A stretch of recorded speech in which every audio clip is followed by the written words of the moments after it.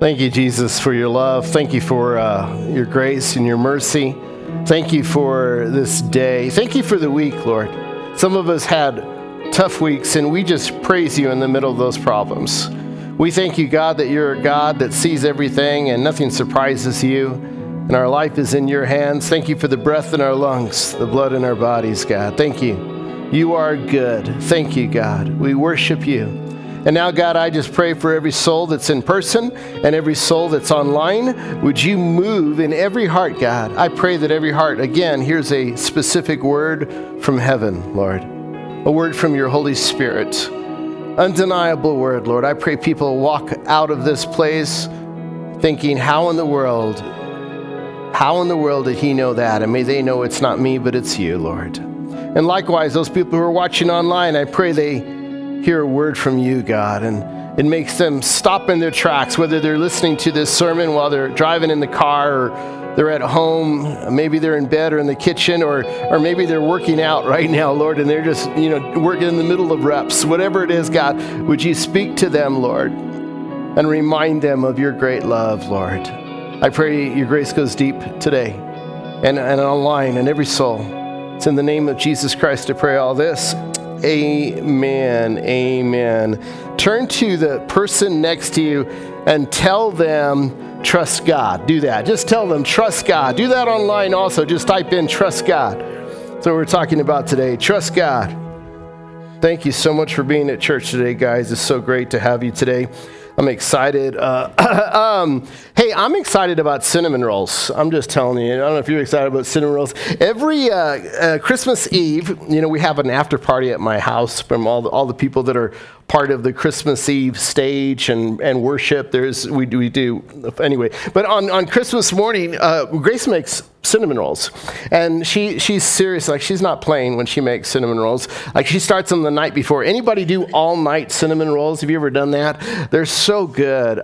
You should come over to our house on Christmas Day, and you can have some. But they start at night, and I don't know what she does, but I understand there's all kinds of ingredients that are put together, and then she has to put them in the refrigerator overnight, and has to sit in the refrigerator for a certain amount of time. It has to be just the right amount of time for it to rise.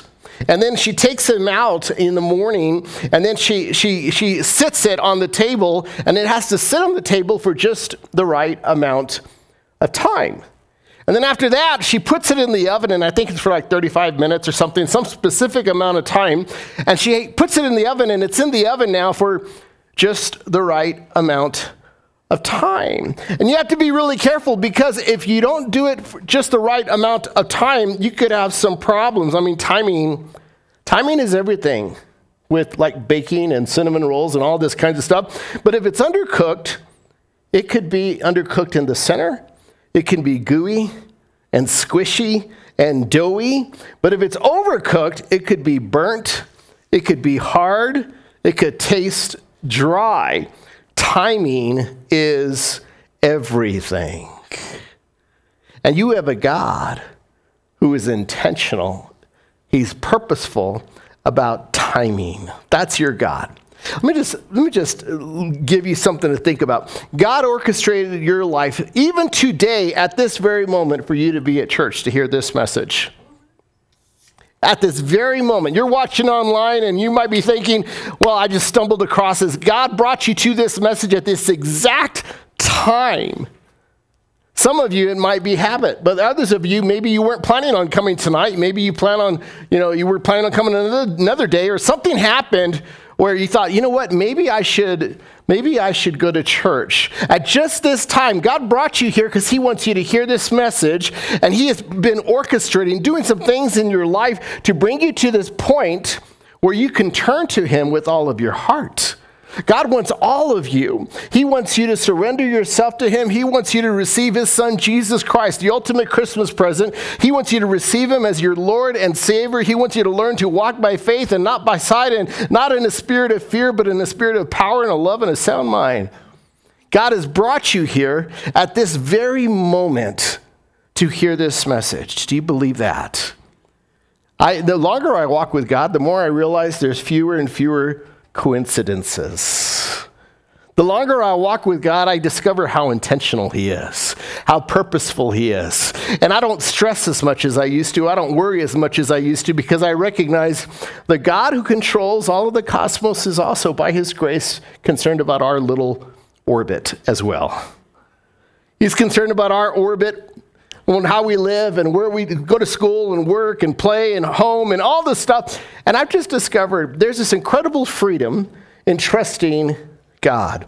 Today, the title of the sermon is God's Timing is Perfect. Say that with me. God's timing is perfect, and it's so perfect. Let's pray. God, thank you for your grace and your love, and thank you, God, thank you for your love. Thank you. Would you move through this message in a special way, Lord? Help us, Lord, as much as we can on this side of heaven. Give us a new perspective of your timing. And help us to trust you, Lord. It's in the name of Jesus Christ we pray. Amen. Amen. I got to talk about this, guys, before we jump into this here. Hopefully, you got a Christmas Eve invite card. You got it? You might want to pull it out, or you're going to get one when you leave. But those of you who are online as well, we have 6 Christmas Eve services this coming week. How many Christmas Eve services? 6. So for those of you who are busy, it's really more difficult for you to give an excuse now.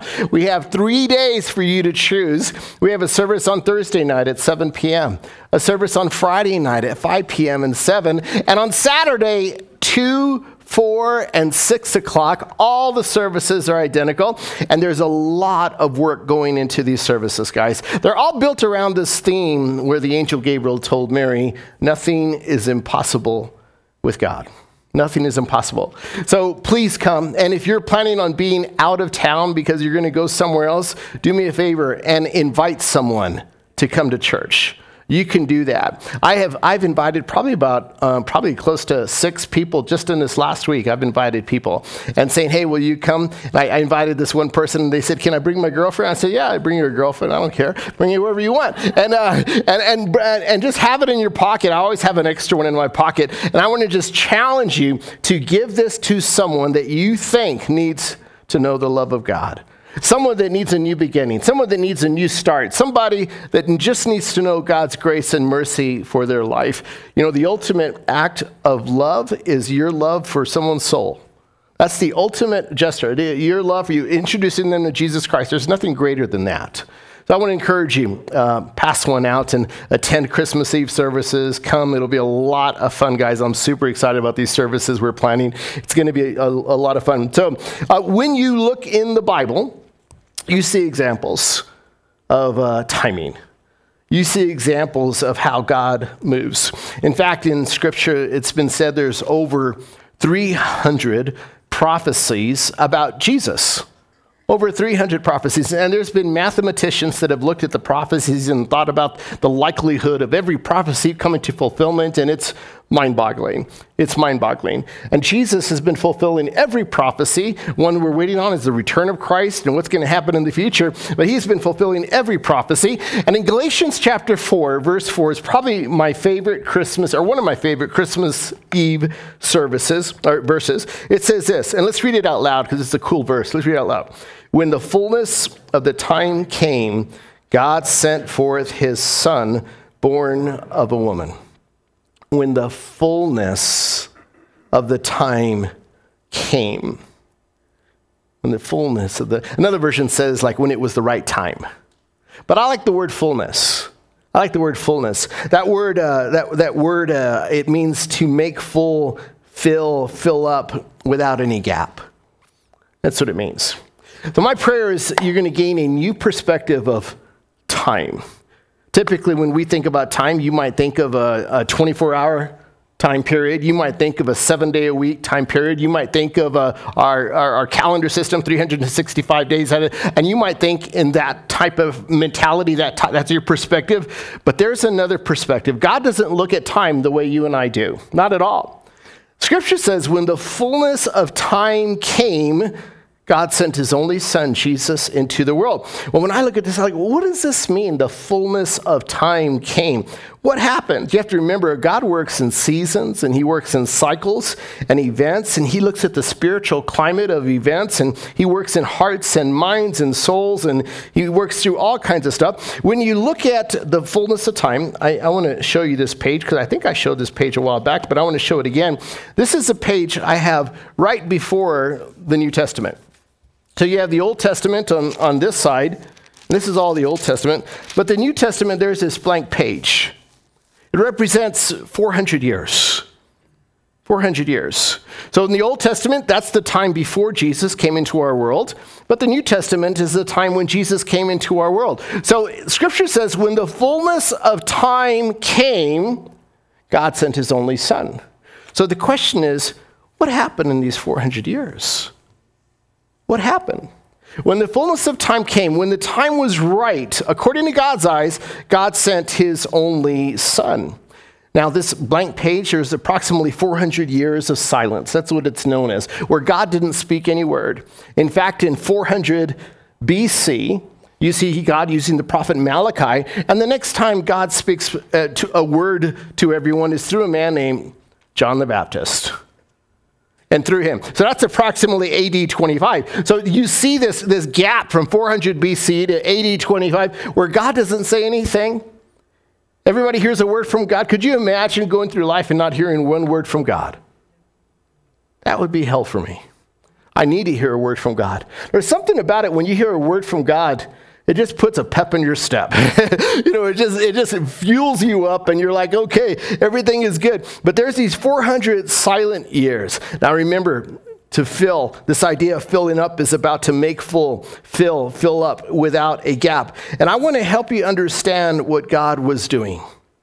In those 400 years, God was preparing the world for his son, Jesus Christ. So here's what I want to do, guys. I'm going to help you understand this, and we're going to do this together because I want you to see this here. If you could imagine, this is how God sees time. And it started in Genesis chapter 3.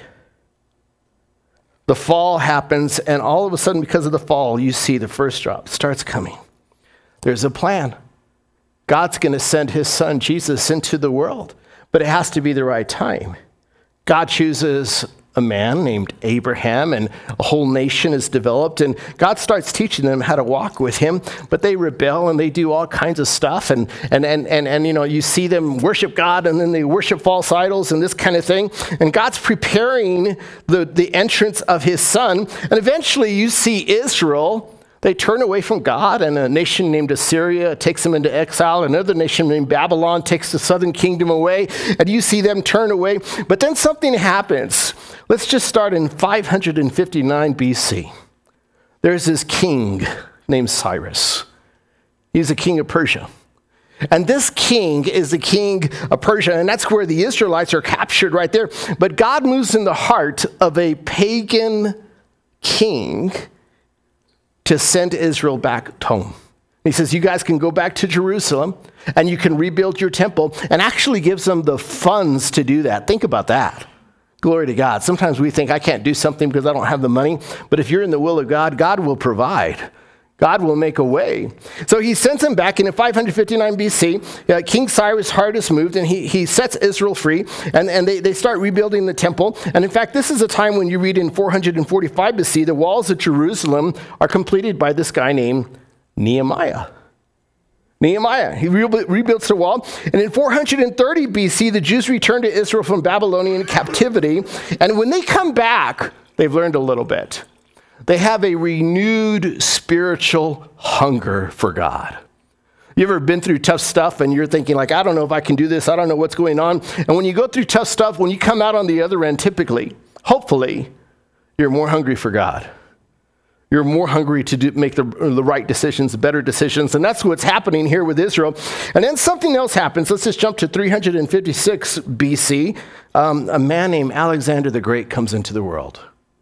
Alexander the Great rules, and he becomes ruler, and he's this Macedonian king. He conquers the eastern Mediterranean, Egypt, the Middle East, and parts of Asia. And it's during this time, Alexander the Great, he does something. He wants to unify the ancient world culturally. So everything, what he does, he visions this, unifying this ancient world, and it becomes known as Hellenization. Basically, it's the Greekifying the ancient world. He wants everyone to be Greek, or know the culture Greek. He wants everyone to know that language. And that's probably one of the biggest things he did, is there's this new unifying language that was introduced, and it's Greek. It's Greek. That's why the Old Testament, which is written in Hebrew, was translated into Greek. And it's known as the Septuagint. It's because of Alexander the Great. And that's why the New Testament was written in Greek at the time, because of Alexander the Great. Ultimately, that's why the New Testament was not written in Hebrew, but written in Greek. Because again, something else happens. In 198 BC, there's this guy named Antiochus III, and he gets control of Palestine. But it's an interesting thing. God creates this spiritual dilemma, this tension. And God uses this guy named Antiochus III, and under him, 3 things were considered a capital crime. One was this: the observance of a Sabbath, capital crime. Practice of circumcision, capital crime. And the possession of Hebrew scriptures, capital crime. And what was happening during this time was God was preparing his people. They've come back from exile, and little by little, the children of God were beginning to revolt. They were like, okay, wait a minute, this is wrong. And a spiritual contempt, a zeal, a holy discontent was happening inside of them. You know what I'm talking about? It's like we can go through life and we have our own convictions, we have our own values, and we typically are very careful about spreading those values because that's our world, right? We got to be, that's just the way we think. But then something happens in our world where we say, that's wrong. You know what I'm talking about? Have you been there before? And you can't help but to speak up. This is wrong. Wherever that point is, that's what was happening inside of the hearts of Israel. And in 164 BC, there's this incredible revolt named the Maccabean Revolt. That was in 164 BC. And under that time, the temples of Jerusalem were open again, and the celebration of Jewish worship began. That's a big deal. That was 164 BC. And by 51 BC, there's this other guy named Julius Caesar. And Julius Caesar comes in, and he's only Caesar for a little bit because he was assassinated in 44 BC. But in 31 BC, there's this guy named Octavian that overtakes Egypt, and there's no competition. And he gains this new title, Caesar Augustus. And from this time on, he's the first emperor in Rome. There's Caesar Augustus. Now, this is incredible. Because you see the spiritual climate, the Israelites are starting to have this holy discontent, and things are happening, and there's a new universal language, right? There's a new Greek, and that's what's happening. Rome was the new empire. Rome appoints a puppet king in Rome. His name is Herod the Great. He's just a puppet king. That's all he is. And it's during this time, something else Rome did is Rome brought peace. It was the civilization. It was a time of peace. It was known as Pax Romana, peace. And during this time also, Rome brought roads into this whole area so that the Caesars could travel. Now, these roads were that's a big, God's creating an infrastructure. When you look at the New Testament and you look at the early church used these roads to travel and spread the gospel of Jesus Christ. But in the moment, they didn't understand what was happening, and Rome is the one who built these roads. I look at it, and it's just beautiful the way God works. Sometimes things happen around us, and we don't understand why they're happening. But have you ever considered God's going to use someone else's effort for his purpose in your life? They have no idea what they're doing is actually going to benefit you, not them. Glory to God. I just dropped some pearls out from right in front of you right there. Hope you picked them up. That's what God does. And you see this happening. Travel and commerce was all of a sudden made possible because of Rome. Now it's spiritually right. Israel is waiting for the Messiah. There's this new hunger for the Messiah. There's this new hunger about him. And Jews proclaim monotheism. Where the Jews said we worship one God. We're going back to the basics. We're not going to make the same mistakes. We came from exile, and we're not going to make the same mistakes anymore. We're going to focus on one God. So there's this new craving for the Messiah, for being right with God, doing things the right way. It's like someone who decides to go to church. You know, it's so similar. You can look at the life of the Israelites, and you can look at our personal lives, and there's time when we wander. And then when I talk to people, I talk to them, and they're like coming back to church, and they've come back 2 times in a row. You know what I mean? They haven't been in church like a year, and they're back to back, which is a big deal. And they're like, you know what? They have this new zeal to just be right with God. Or they're not going to let anything come between them and their relationship with God anymore. Israel is hoping for a new king. And they're under Rome, and they had this new spiritual hunger, and everything is right. And when the time was right, in the fullness of time, there it is, Galatians chapter 4, verse 4. But when the right time came, there it is. When the right time came, you see that? When the right time came, and you see, it was the fullness of time. It was the perfect time. You can get a close-up shot of that water as close as you can. In the fullness of time, when the right time came, God sent his son. Isn't that beautiful? That's what God did for Christmas. When the fullness of time came. You have a God who's intentional. He's intentional. When the right time came. Think about this. When the right time, I just read this last week. We read it together as a staff. I read the story about Zechariah and Elizabeth. Zechariah and Elizabeth. Zechariah, was his turn. He was a priest. He went it was his lot. He happened to be serving in the temple that day. And he goes in and he meets this angel, and the angel tells him, your wife's going to have a baby, and he questions God, and God makes him mute, just zap with the remote control, just mutes Zechariah, just like that. And he comes out. Now think about this, the chances. It just so happens it was Zechariah's turn to go into the temple. Just so happened to be that. And it just so happened that Elizabeth got pregnant, and that was John the Baptist. It just so happened to be that time. And you just work backwards all the way to the prophecy of Daniel. Daniel predicts the day when the Messiah will die. I mean, down to the number of days, and everything from that day when it was prophesied with Daniel in Babylon. In Babylon, that's where God told Daniel, that's the prophecy. And you count down the days all the way to the exact time when Jesus enters Jerusalem on Palm Sunday. It just blows me away how intentional God is. Think about this. Elizabeth gets pregnant at just the right time. Mary gets pregnant at just the right time. And everything all just fits together so beautifully right into Jerusalem when Jesus rides into Jerusalem and he goes to a cross for us at just the right time. God's timing is perfect. God's timing is perfect. Nothing catches him off guard. He's not surprised by anything. There's not one area in our life or one decision or circumstance that's unexpected to God. God is all-knowing, and wherever you are, he knows where you're at. God saw it coming before you saw it coming.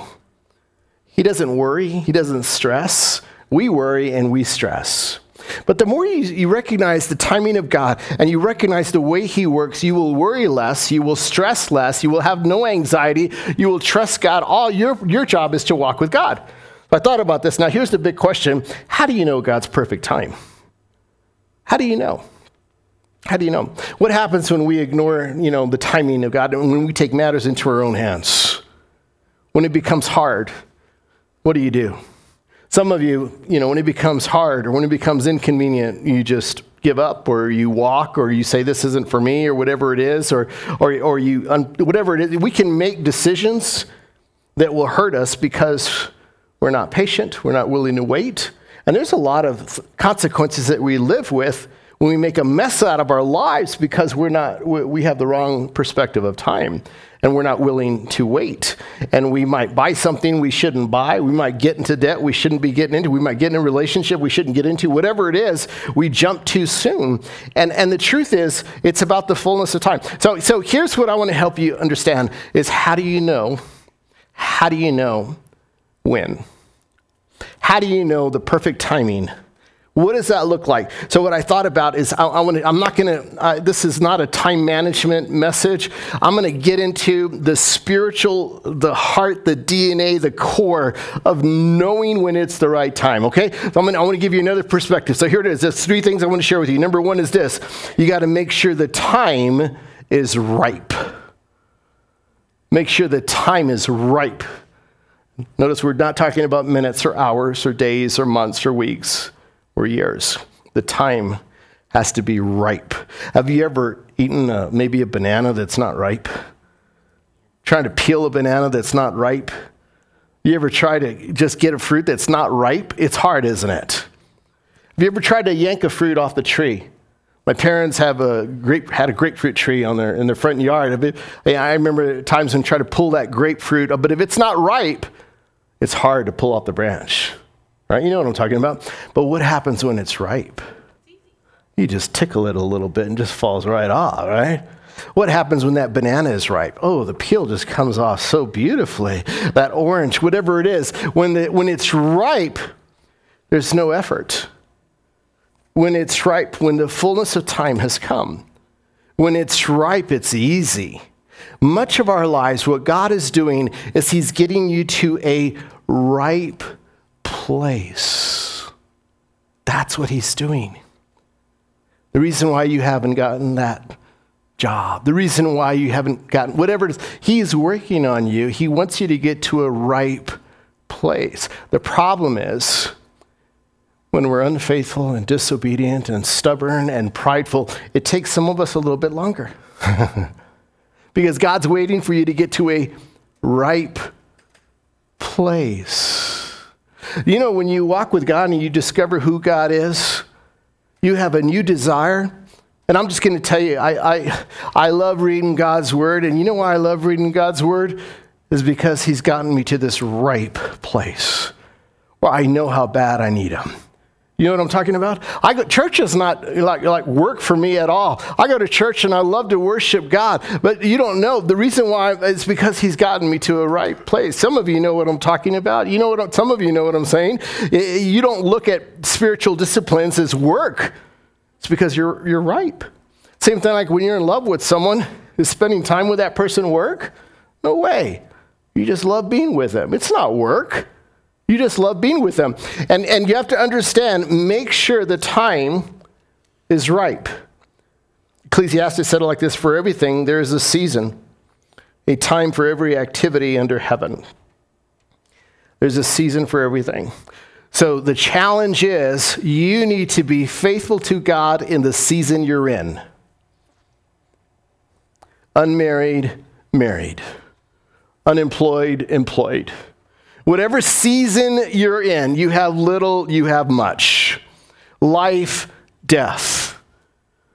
Accident, health. Whatever it is, you need to be faithful in the season that you're in because it's just passing through. And God wants you to be faithful in that season. He's watching you. He's working. He's building you up. He's making you ripe so that he can use you for his kingdom.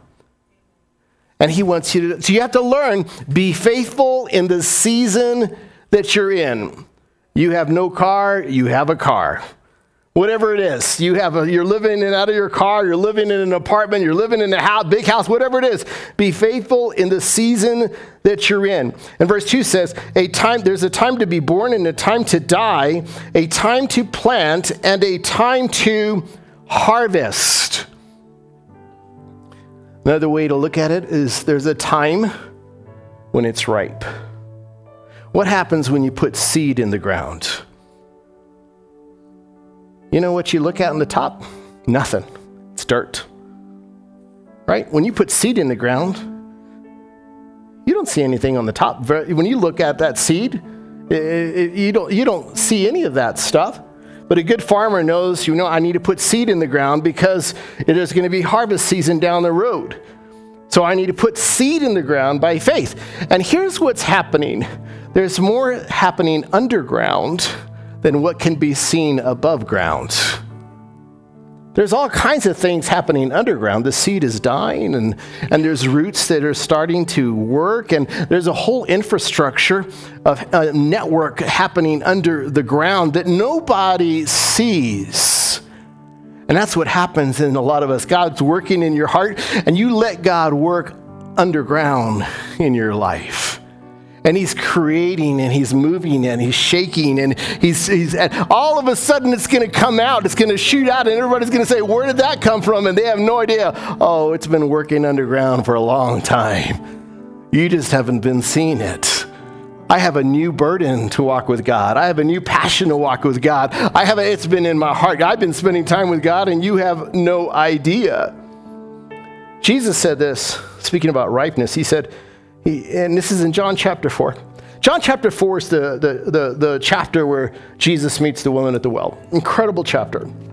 Meets the woman at the well, and he asks for a drink, and there's a whole conversation between him and this woman who had many husbands, and the man she was with was not her husband. But Jesus reaches out to this woman, and it's a beautiful, beautiful story. But he tells his disciples, my nourishment comes from doing the will of God who sent me, and from finishing his work. You know the saying, 4 months between planting and harvesting. But I say, wake up. Say wake up with me. Say wake up. And look around. Say look around with me. The fields are already, what? They're ripe for harvest. Now Jesus, it's a new perspective what he's doing. Right here.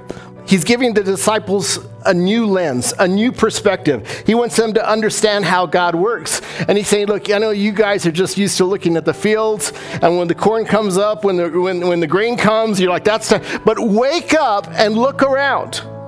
See, this is how God works. He's working in souls. He's working in hearts. He's working in minds. He's allowing you to go through experiences in your life so that you can get to the point where you recognize you need God. To get you to that point where you recognize, I hunger for God. I want to know Jesus. No, I'm not playing anymore. I need to know Jesus. I'm not playing anymore. I want to know God. I'm not playing anymore. I want his will. I'm not faking it anymore. I really want it. And Jesus tells his disciples, lift up your heads and look around. Do you see God working? That's what Jesus is saying. Do you recognize what my Father is doing? Let me put it this way. Do you recognize there's people around you, maybe people you work with, people you live with, people you do life with, people you go to school with, and you know what God's been doing? He's been ripening their hearts. Do you see it? Wake up. Look up, wake up, look up. They're right around you. God is working on their souls, getting them to a place where they're spiritually ripe. And it's not by accident that you're in their life. God can use you. Have you ever talked to someone who's spiritually ripe? You say something like, hey, I want to invite you to church. And you know what they say? Oh, I've been looking for a church. I've been thinking about church already. Have you had those conversations? Oh, I've already been thinking about it. Yeah, it's funny you bring it up. That's what they say. It's funny you bring it up. I've already been thinking. That's God. It's his prevenient grace. He's already working in their hearts. You didn't know it until you opened up your mouth and started talking to them. That's when you discovered. But God's already working inside of them, and you just said, well, thank the Lord you opened up your mouth and was courageous enough to say something. Because God, some of you, let me just say, God is waiting for you to open up your big mouth. He is waiting because there's some spiritually right people around you. That neighbor. And you don't know what experiences they're going through, but God has been working on them. And he's waiting for that ripe time. And you're there because he wants you to tell them about Jesus. He wants you to tell them about God's love. The fields are ripe for harvest. They're ripe. This morning, when I was getting ready for church, I was watching some college football, Jackson State University, Deion Sanders, and he's coming to see you and all that. Anyway, they lost. Anyway, I'm probably the only one watching that game anyway. So I was watching the game, and it was like the second quarter or something like that. I'm watching it, and I was getting ready for church. Well, at that time, I just had my jeans on. Anyway, so I looked down, and I noticed my belt was broke. I don't know what happened. It was just like broke, like the buckle was broke. And I was like, this is so weird, so bizarre. I don't remember it busting or anything like that. I was like, I didn't eat that much. I don't know what happened, but it just was broke. So I took a picture of it like that, and I said, Grace, check out, my belt broke. It's so weird. Like now I gotta, I have this system, this routine I have on Saturdays when I go to church, and things that I do and getting ready for the message and all. And I'm thinking, now I gotta go buy a belt because I don't want to be preaching and my pants fall off while I'm preaching. I gotta go buy a belt. So I thought, where do I go buy a belt? And I thought, well, I'll go to the outlet mall. They have like a Levi's store or something like that, and then Levi's, belts there. And while I'm walking to the Levi's store, so I leave early and I'm going to the Levi's store, and while I'm walking there, I see the Columbia store. And I like the Columbia store, and we get a little discount there from family, friends discount kind of thing. So I saw it, and I thought, well, maybe I'll go in there, and I'll look real quick. And I looked, and I said, well, this one's kind of cool. And I said, well, I'm going to go to the Levi's store. Go to the Levi's store. I come back to the Columbia store, and I'm going to get this belt. So I'll go ahead and I buy this belt. I don't know if you can see it, but anyway, I bought this belt at the Columbia store. So I bought it, and I while I'm there, I run into a woman that hasn't been in church in a long time. I'll just tell you, she's a wonderful, wonderful Christian woman. Her family's a wonderful Christian family. Her husband's a wonderful Christian guy, and he got hurt by church years ago.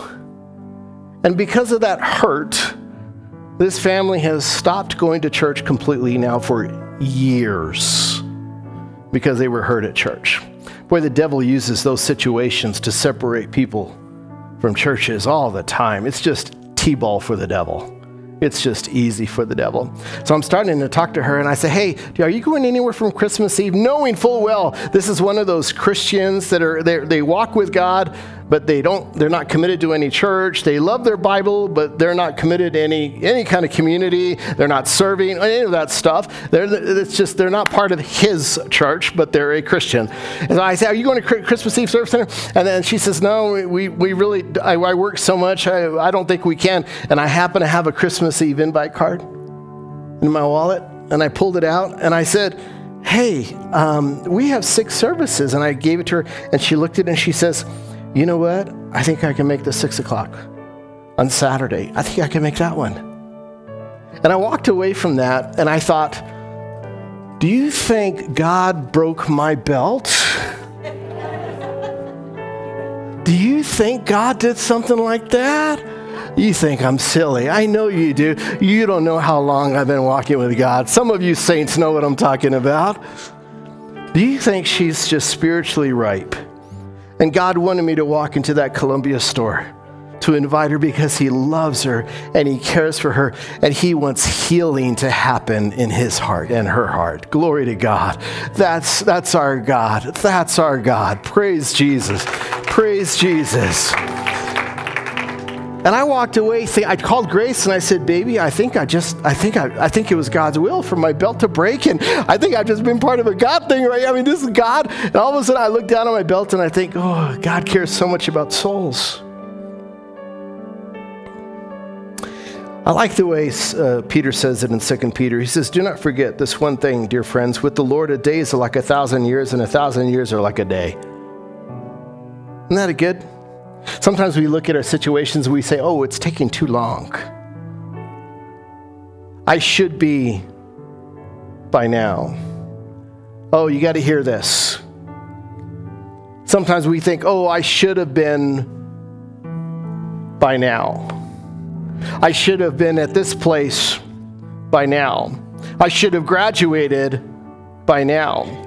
I should be in this salary level by now. I should be in this economic place, this lifestyle by now. I should have, do you know what I'm talking about? We can do that. God's more concerned with you being ripe for his will. Because he's the Father who owns the cattle on 1,000 hills. He's not concerned about time like we're concerned about time. He wants your heart. He wants your mind. So this is just good stuff here, guys. The second thing is this: you got to accept God's plan over your plan. Accept God's plan over your plan. Here's what we can do sometimes. We can reject God's guidance because the answer looks different from what we envisioned. We can pray, God, I need you to do this for me, or I need to get out of this. And God can provide a way, and we can look at that and say, well, I didn't pray for that. And we can reject what God is doing because it doesn't line up to what we think should be happening. Now, it's about ripeness, and it's about his plan, not your plan, because his plan is always better. Isaiah says, for my thoughts are not your thoughts, neither are your ways my ways, declares the Lord. As the heavens are higher than the earth, so are my ways higher than your ways, and my thoughts than your thoughts. You hear that? You know what that means? That means you're not that smart.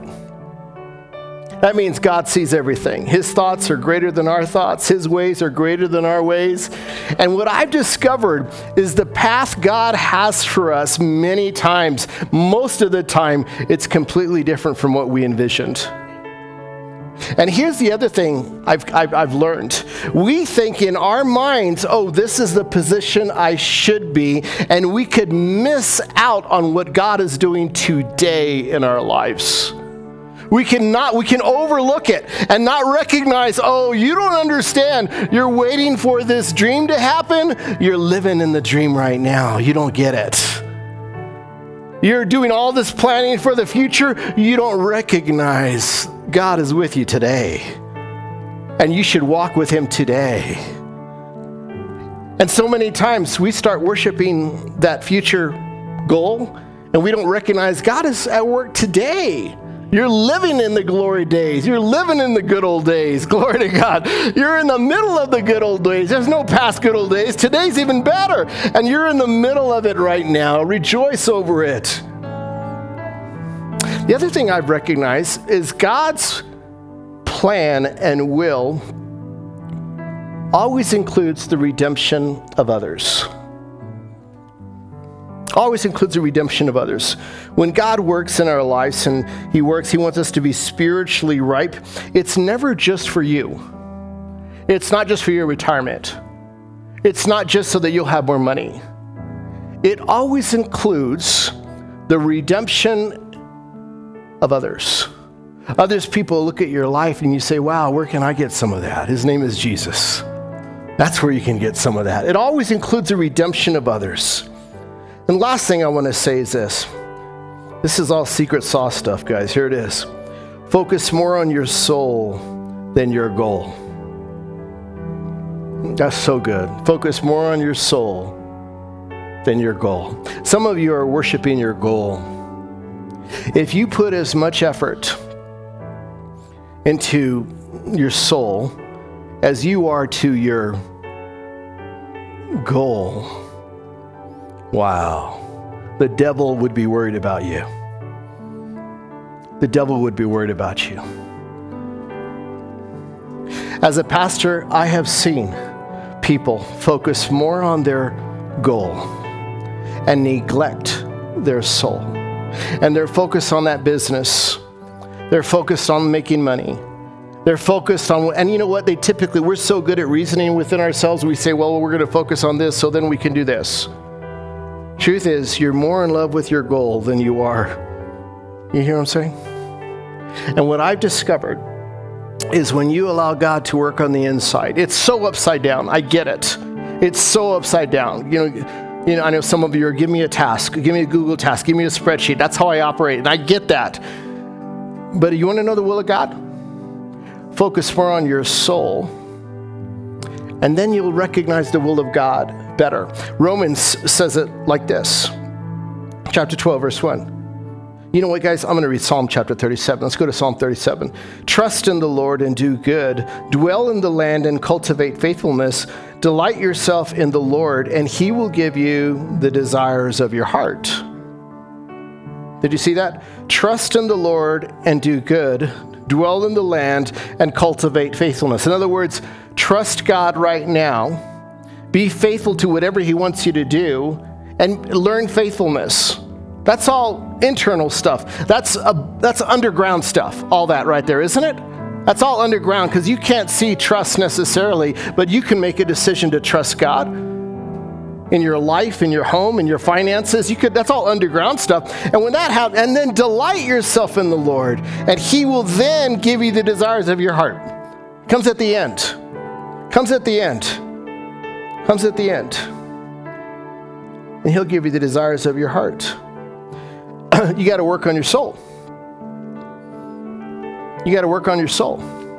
You know what? Don't say if you're not reading God's word, don't say you don't know what God's will is. You don't know what God's will is because you're not spending time in God's word.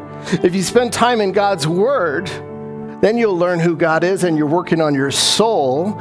Then you'll understand the will of God. But if you don't put God's word in your life and you're just doing it rogue, you're trying to figure out God's will and his word is not in your life, you're relying on your own understanding. You're relying on your own understanding, your own perspective, and it's all limited because his ways are higher than your ways and his thoughts are higher than your thoughts. You got to get on the same page with God. You spend time in God's word, then you'll know the will of God for your life. That's the way it works. Work on your soul, not the goal. The goal will come. Paul says it like this, therefore I urge you, brothers and sisters, in view of God's mercy, to offer your bodies as a living sacrifice, holy and pleasing to God. This is your true and proper worship.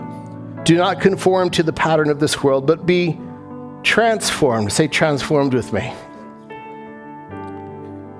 The true transformation happens when you surrender yourself to Jesus.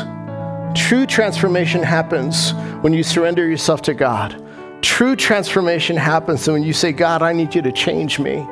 Change my heart, change my mind. Be transformed by the renewing of your mind, then, say then with me, guys. Say then. Then you will be able to test and approve what God's will is, his good, pleasing, and perfect will. Offer yourself to God as a sacrifice. Do not conform to this world, but be transformed by the renewing of your mind. Then. Say then with me again. Say then. Then you'll know God's will for your life. You hear that? There's the formula right there. This is all the secret sauce stuff right here, guys. It's not about, I'm going to go down the hall and I'm going to check every door, and whichever door opens, it must be God's will. It's not about, that door is open, so it must be of God. No. You got to make sure it's about ripeness. That's when it's the right time. In the fullness of time. It's about that.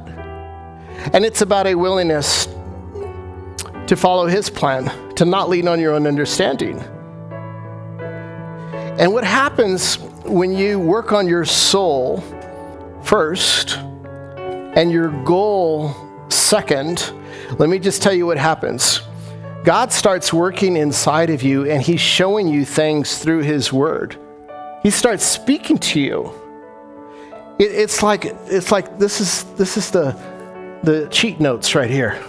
Like God starts speaking to you about something. And then when that opportunity comes in front of you, you're like, well, God's already been speaking to me about this. This is a no-brainer.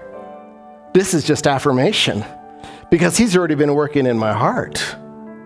I know what I need to do because he's already told me in the secret when I've been reading his word in my car, and I've been reading his word in my bedroom, and I've been reading his word in the kitchen, and I've been reading the word in his office. He's already been speaking to me. I've already been spending time with him. So when you see it, you can recognize it. See, you're looking at things differently. You're making better decisions now because you're focusing on your soul, not your goal. God will take care of everything. He's so good. So he ministers to you, and he tells you this is going to happen. Before my kids were even born, God spoke to me and said, Reuben, your wife's about to be pregnant. I knew it. So when I heard that she was pregnant, I was like, well, yeah, I know. It didn't surprise me at all. Didn't surprise me. Jobs, opportunities, whatever it is. This doesn't surprise me at all. Why does it surprise you? Oh, you haven't been spending time in the Word like me. Shouldn't surprise you. What? This makes sense. Let God transform you. Let God transform your heart. Then you'll know God's perfect will. You got it? I'm going to say it again. I want to make sure you get it. I want to say it again. Make sure the time is ripe. Accept God's plan over your plan and focus more on your soul than your goal. Focus more on your soul than your goal. I want to pray for you. And if you're ready to receive Jesus, you can make that decision. Some of you, maybe you're not ripe yet, and you're at church, and maybe you're more like right here. And let me just tell you, when you're ripe, you're quick to turn to God. You're quick to obey. You're quick to humble yourself. You're just quick to do all those things. But if you're down here, it's just you're not so quick to do those things. And there's things happening in your life, and God is trying to get you to be more ripe. He wants you to turn. He wants you to just be tender. He wants you to be tender. It's an incredible freeing place to surrender yourself completely to the will of God. It's an incredible freeing place. I want to encourage you to humble yourself before the Lord. Cry out to God and see what He'll do in your life. Let's pray. God, thank you for your grace. Thank you for your mercy. Thank you for your word. God, thank you for your Holy Spirit. I've sensed your Holy Spirit even as I've been up here speaking. Thank you, Lord. And we turn to you. So just have your way, God. Have your way. And if you're ready to receive Jesus, maybe you're online or maybe you're in person and you want to know Jesus as your Lord and Savior, would you just say, Jesus, I ask you to come into my heart right now. I ask you to be my Lord and Savior. Forgive me for my sins.